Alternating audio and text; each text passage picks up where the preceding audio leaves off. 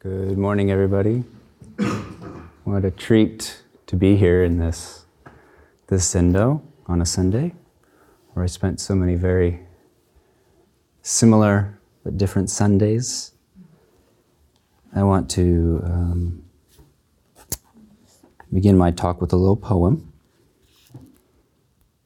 This is by TK, a teacher I like from Michigan. TK says, "When the mind is pure, it sees purity. When the mind is love, it sees love. When the mind is beauty, it sees beauty. Even where there is impurity, the mind of purity sees the pure. Even where there is unlove, the mind of love finds love. Even where there is ugliness, the mind of beauty sees with a tenderness that restores beauty to everything and everyone. It can't do anything else. The deep and the shallow of each moment is a wonder more profound than anything ever dreamt in the desirings of humanity. It is when this is not known that human beings turn perceiving into suffering. Turn perceiving into suffering and the frantic efforts to relieve suffering. There is no need for remedy when the true condition of things is known." So my talk today, just to talk about thinking differently, perhaps, about meditation. So imagine meditation as being painting itself forth in fullness. That's what you're doing. Or imagine meditation as you being the widest, most crisp and loving avenue for the universe to happen within. Because where else is it going to happen? Meditation can be magic, can be medicine.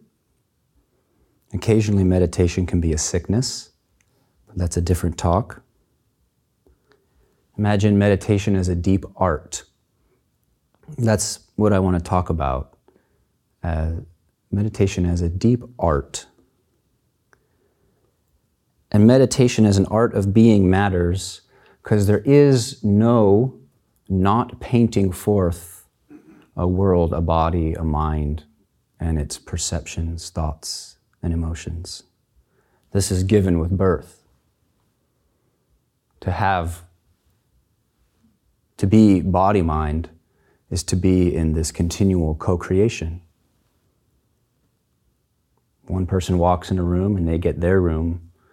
Another person walks in the room and they get another. Meditation as an art of being matters because sometimes we don't know the degree to which we are painting forth with body, heart, mind, and its perceptions, feelings, etc., a world and its body, heart, and mind. And we paint each other forth. We're painted forth, and together we paint worlds forth. I think a place like Great Vow, the beauty of this place is painted forth by particular kinds of minds, just like this, just like you. We're doing it right now. We come together and this good thing happens.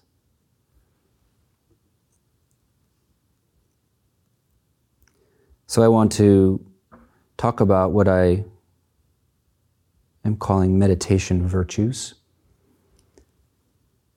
And I'll start with the first is basicness.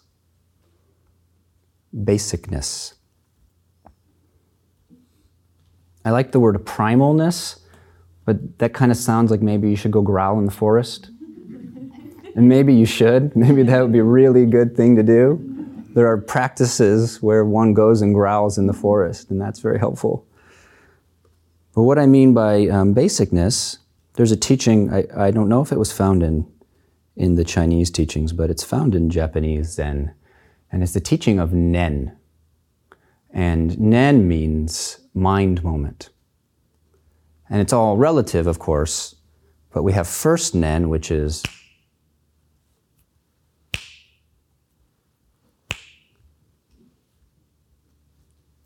just exactly the moment in its nakedness. And then we have second Nen and third Nen, which is what we name that moment and what we think about that moment. And that what we think about what we thought about that moment and how we feel about how we thought, and what we tell someone else about how we feel about how we thought, and then they tell us what they feel about how we thought what they thought, and that's human culture. But basicness, not as it being better, is just basic. Basic. And so we're talking about consenting to simplicity. Just the bare taste of breath. Just the bare sound of breath. Just the air on your skin. When you come to this place, the words are so extraneous. It's like a haiku that the best part is the silence after.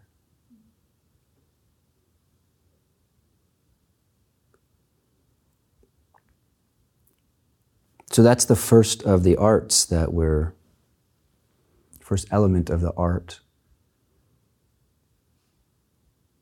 The ability to exist as this basicness, primalness, the virgin moment.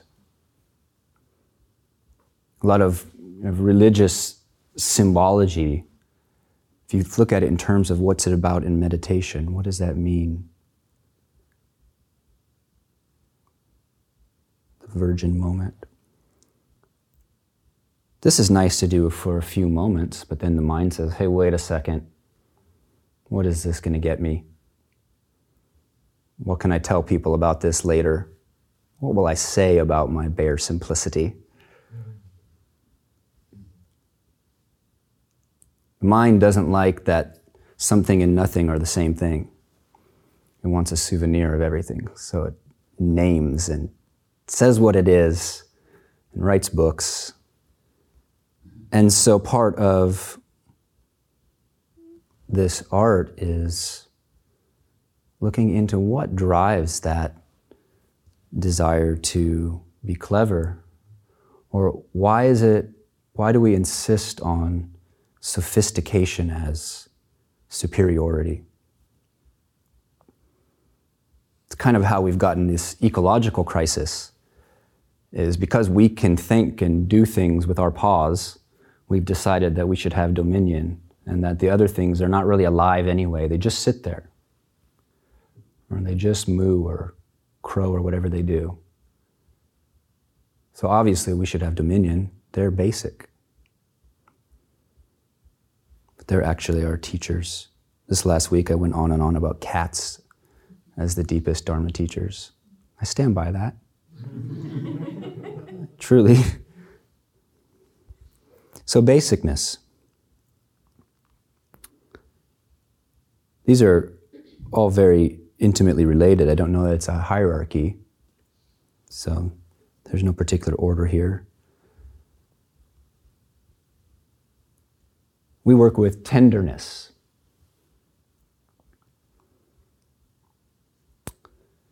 You can and maybe have and maybe will orient towards meditation in this kind of heroic way.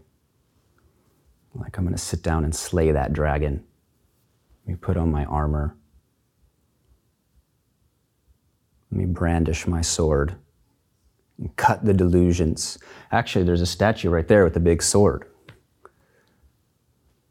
So there's a time to cut delusions. But in a sense, and maybe this has a cultural context, like everything does, it's easier to sit down and try really hard and bring an aggressive attitude towards experience than it is to actually just soften into it. And so tenderness is exactly what it sounds like. We remember that a non-combative relationship with body-mind is actually where we want to go in meditation anyway. You could do samurai Zen, but when do you put down the sword and take off the armor? Do you want to be a samurai? I don't know what you want to be. Take a moment now and just feel your heart, whatever that means for you. Feel your heart, and just the quality of that space.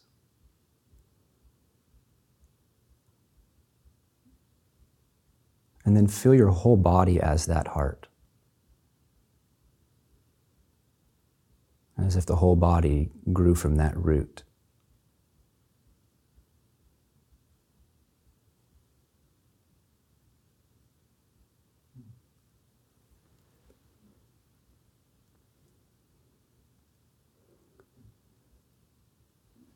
So tenderness can go a long way to actually taking our practice deeper, because some of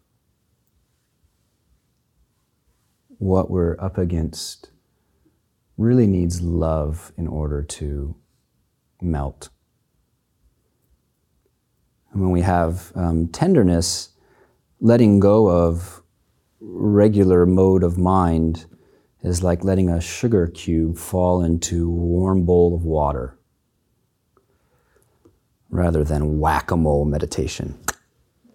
Have you ever done whack-a-mole meditation? Do you know what whack-a-mole is? Like Chuck E. Cheese, that kind of thing? You're sitting there and you're very alert. You want to get the tickets so you can get the plastic thing. And you're just waiting for the mole to come up and you just whack it. Some people meditate like that. They sit down just ready to whack their thoughts. And they get the plastic prize.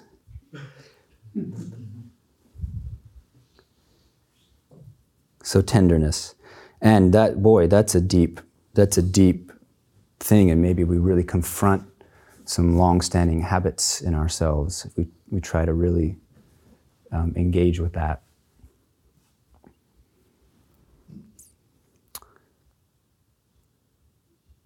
The next element of the art, or kind of similar, 2 words. First word is uncertainty. We're working with the art of becoming uncertain. And then when we do that, we open up dreaminess. So, talking about uncertainty, we're looking at how the mind snaps shut in conclusions, because the mind feels that the devil you know is better than the devil you don't.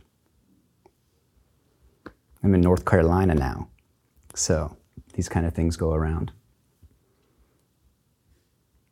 Mind snaps shut in conclusions because something in us is frightened of a live life. The vibrant unknown that opens when we don't have a conclusion. So in some way, as if we know how we're doing, how our marriage is doing, how our practice is going, if we can have this little box of a conclusion, in some ways that feels safer than the space that could be there, because anything could arise in that space.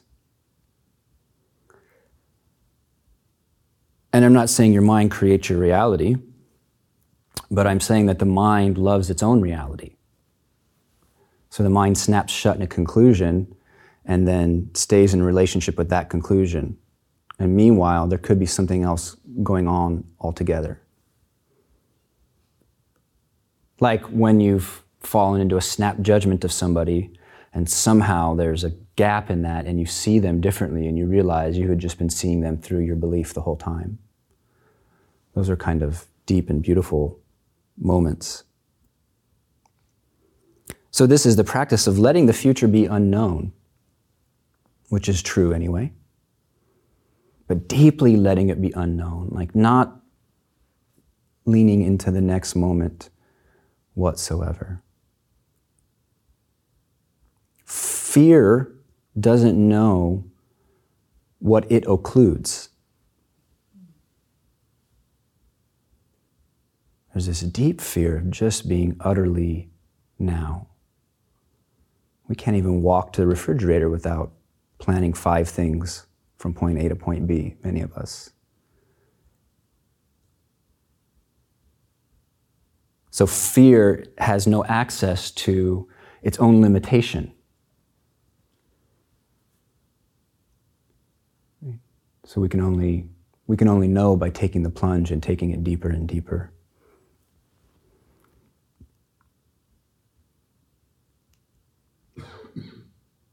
And then we find ourselves here in this where all is motion.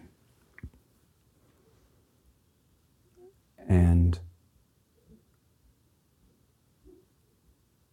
a central element in Buddhism is that observing motion is freeing. That's a weird thing. Why should you pay attention that everything goes away? That seems like no fun. First it's no fun, but then it's really fun. That's what you discover in meditation. Or first could be even heartbreaking, but then it becomes deeply enlivening. So observing motion,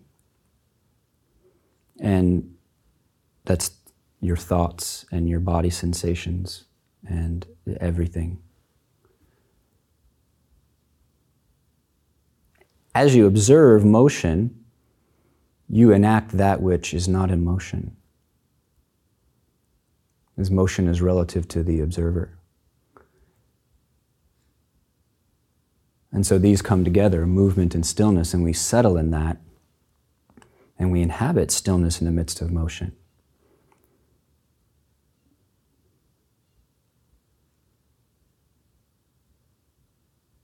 The teachings would say that life is like a dream, or dream-like. Something to really deeply contemplate. Life is dream-like, and that a willingness to look closely at that frees up something. It's kind of like it's already all completely in motion. Might as well really accept that to the very bottom. It's already completely in motion. Everything is shifting. Nothing is as solidly there as we would like to believe.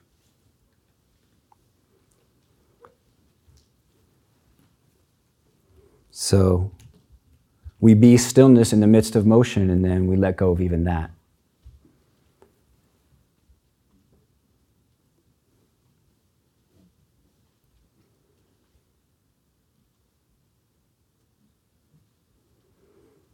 So far, it seems like I have described a progression, because you rest in basicness, and then because you're encountering your humanity and humanity's humanity so intimately, it demands tenderness or you can't stay there. But then as soon as you open to the tenderness to that basic human existence, you can see that there's a way in which it's not as bad as it seemed. Because it's all motion, and that motion is mind.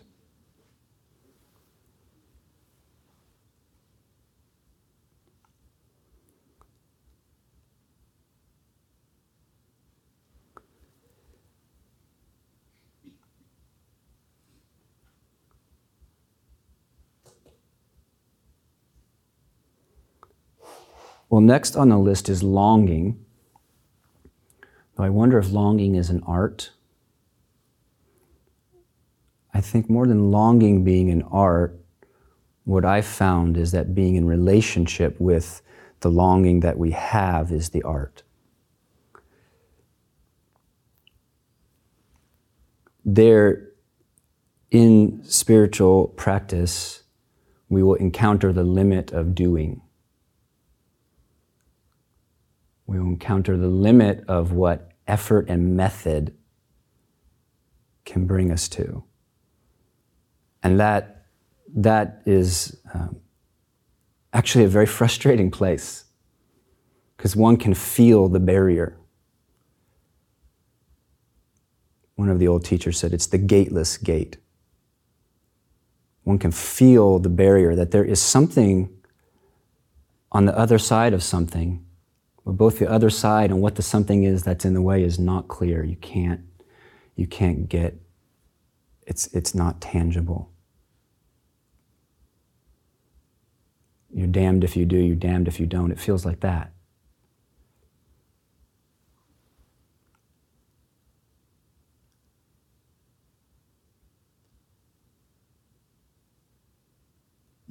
Here is, there's a great yogini, her name was Niguma, one of ancient India's deepest practitioners, and she wrote a prayer.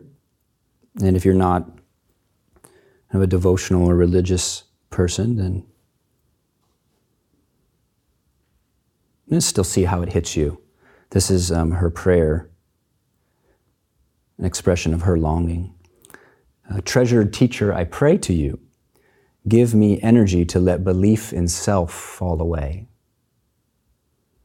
Give me energy to see through life's illusions. Give me energy to end reactive thinking. Give me energy to know awareness has no beginning. Give me energy to let confusion subside on its own. Sometimes we muster all our might and we're trying to come to some place of clarity and presence, and all that might is actually stirring the pot. Give me energy to let confusion subside on its own. Give me energy to know whatever arises is beyond words. You don't need to name or label things. They already perfectly communicate themselves. So that is like an articulation of longing. Longing is an energy or something we encounter in our bodies, maybe in our dreams even. And that's an expression of that longing, a way of being in relationship to it and cutting through the assumption that the universe is dead. Our forebears in Dharma did not have a materialist view where we were the only living things besides frogs and birds and whatever else. The universe is maybe not dead.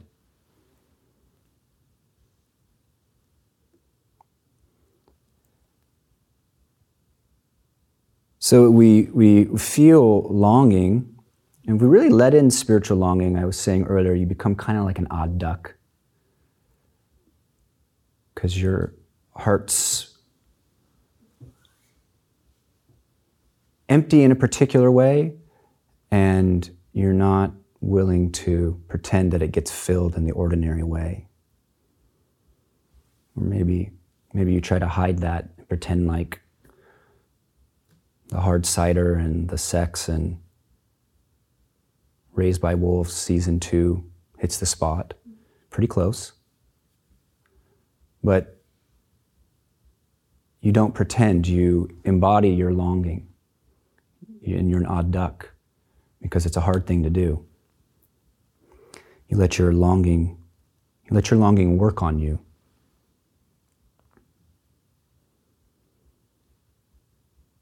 Longing like a precious flame that you're letting just be there in your body.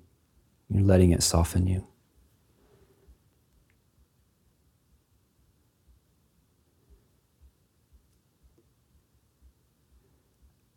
So then the last of these virtues I'll talk about is bliss.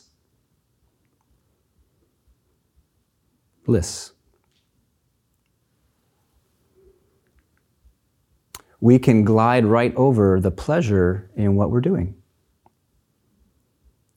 That's sort of what the forward momentum of ordinary mind is doing all the time. It's just gliding over. Just gliding over, just on to the next thing. We don't linger in beauty. We don't linger enough to taste the beauty that's there.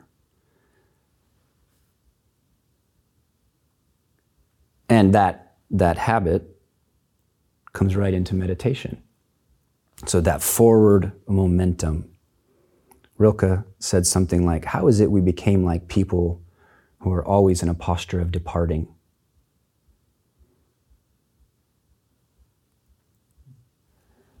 So this means that the breath in your meditation, for example, is not this kind of weapon to make your mind better. It means you feel the pleasure of breathing. The practice is not an instrument to get you where you want to go. It's already the bliss of existence. But you can't be caught up in forward motion to taste that.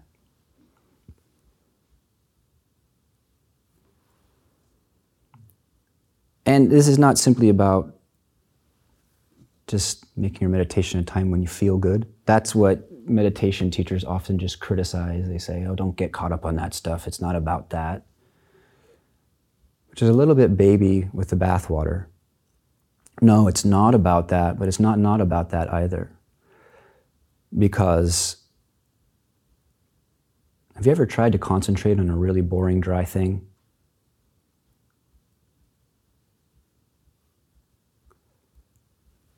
So we rest in the pleasure of our being, and it's a gate to more subtle presence.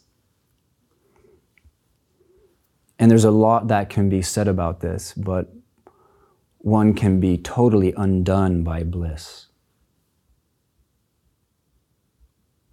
In the best sense of the word.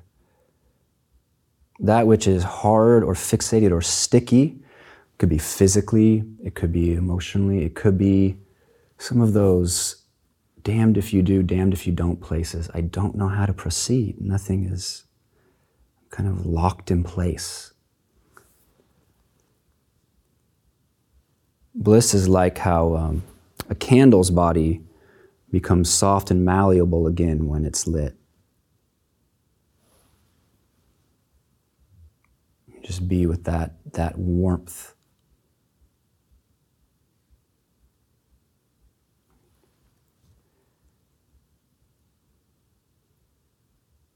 I've missed my cat while I've been here. So she comes to my mind and I think about the Dharma. And I thought, oh, bliss is how the Dharma purrs. You know, when you finally stop and sit down, and you're not running around the house, and you've put down your phone, and you're not emitting so much noise with your mind, and then the cat comes over and starts purring in your lap. It's like that. Bliss is how the Dharma purrs in your body when you stop and make enough space for it to do so. You really feel what's in your lap. Because you could not notice the pleasure of the cat purring in your lap. And it purrs in our lap a lot more than we tend to recognize.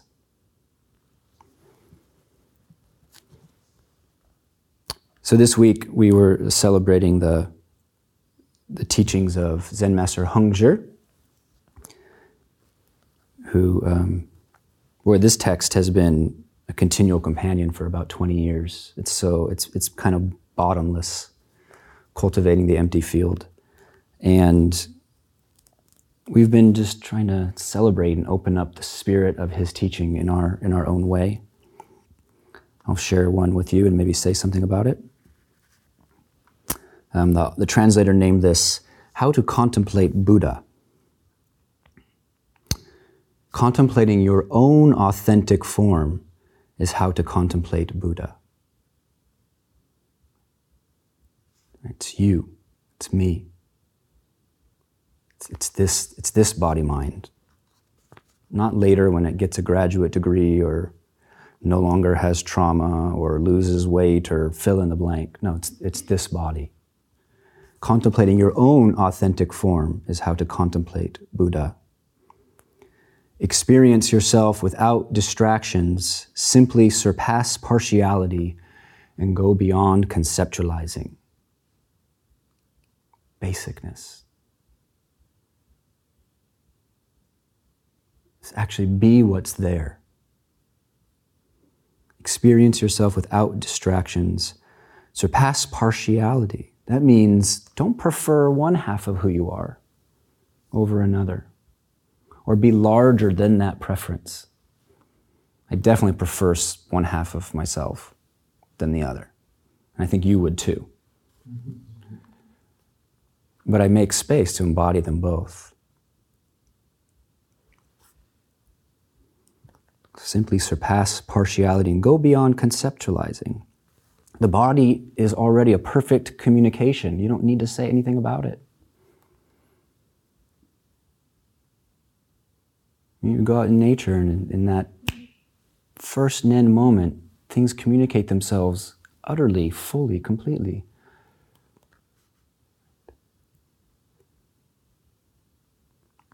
Hongzhi continues, all Buddhas and all minds reach the essence without duality. Practitioners wander and tranquilly dwell in the empty spirit, wondrously permeating, just as the supreme spaciousness permeates this dusty kalpa. Dusty kalpa means the world as we walk, dust is continually being kicked up. That's what it means to live in the world, is dust. Second Nen, third Nen. But what does the dust arise within?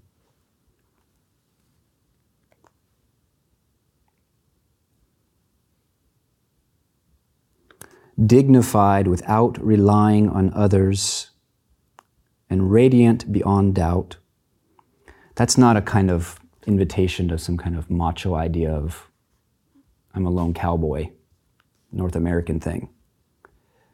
It's a different kind of dignified without relying on others. Dignified without relying on others and radiant beyond doubt, maintaining this as primary, energy turns around and transforms all estrangement. When we are intimate with ourself, that changes our relationship with the world. Kind of cliche of like how if you can't love yourself, you can't really love others. That penetrates really deep.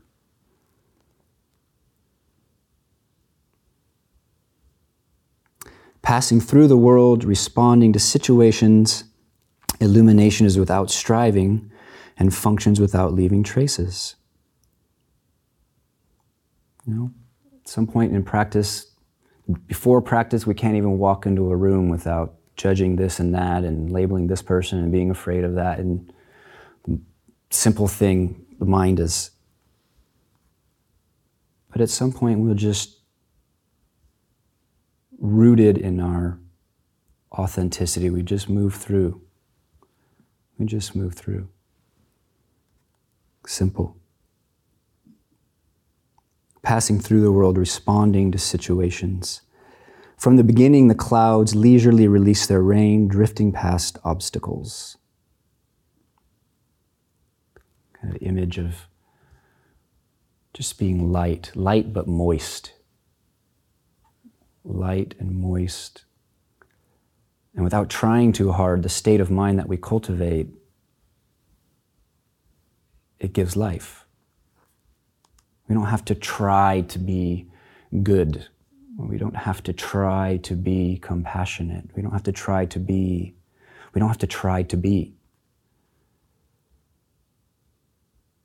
Something just flows out. The direct teaching is very pure and steady. Nothing can budge it. Nothing can budge it. Immediately, without allowing past conditions to turn you, genuinely enact it. And each moment is that invitation, immediately. The past is irretrievable. Yes, it's here in this body. Yes, it's here in this room. But we don't have to let it turn us. Genuinely enact it. So meditation's a really good thing. And I wanted to share that with you. Thank you so much for doing it. Us doing it is how the lineage continues, just like this. Just like this.